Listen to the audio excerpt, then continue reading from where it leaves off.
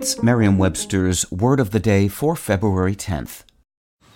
Man, that sunset is gorgeous. Grill, patio, sunset. Hard to get better than that. Unless you're browsing Carvana's inventory while you soak it all in. Oh, burger time. So sit back, get comfortable. Carvana's got thousands of cars under $20,000 just waiting for you. I could stay here forever. Carvana, where car buying meets comfort meets convenience.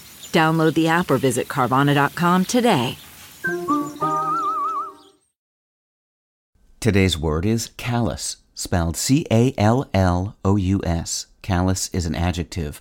Someone or something described as callous does not feel or show any concern about the problems or suffering of other people. Here's the word used in a sentence from the Los Angeles Times by Brian Merchant. The tragedy of AI is not that it stands to replace good journalists, but that it takes every gross, callous move made by management to degrade the production of content and promises to accelerate it. A callus, C-A-L-L-U-S, is a hard, thickened area of skin that develops usually from friction or irritation over time. Such a hardened area often leaves one less sensitive to the touch, so it's no surprise that the adjective callous, C-A-L-L-O-U-S, in addition to describing skin that is hard and thick, can also be used as a synonym for harsh or insensitive.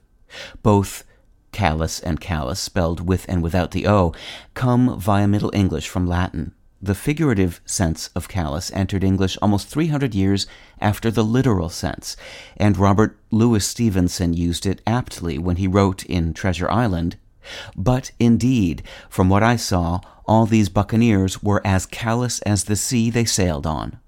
With your Word of the Day, I'm Peter Sokolowski. Visit Merriam-Webster.com today for definitions, wordplay, and trending word lookups.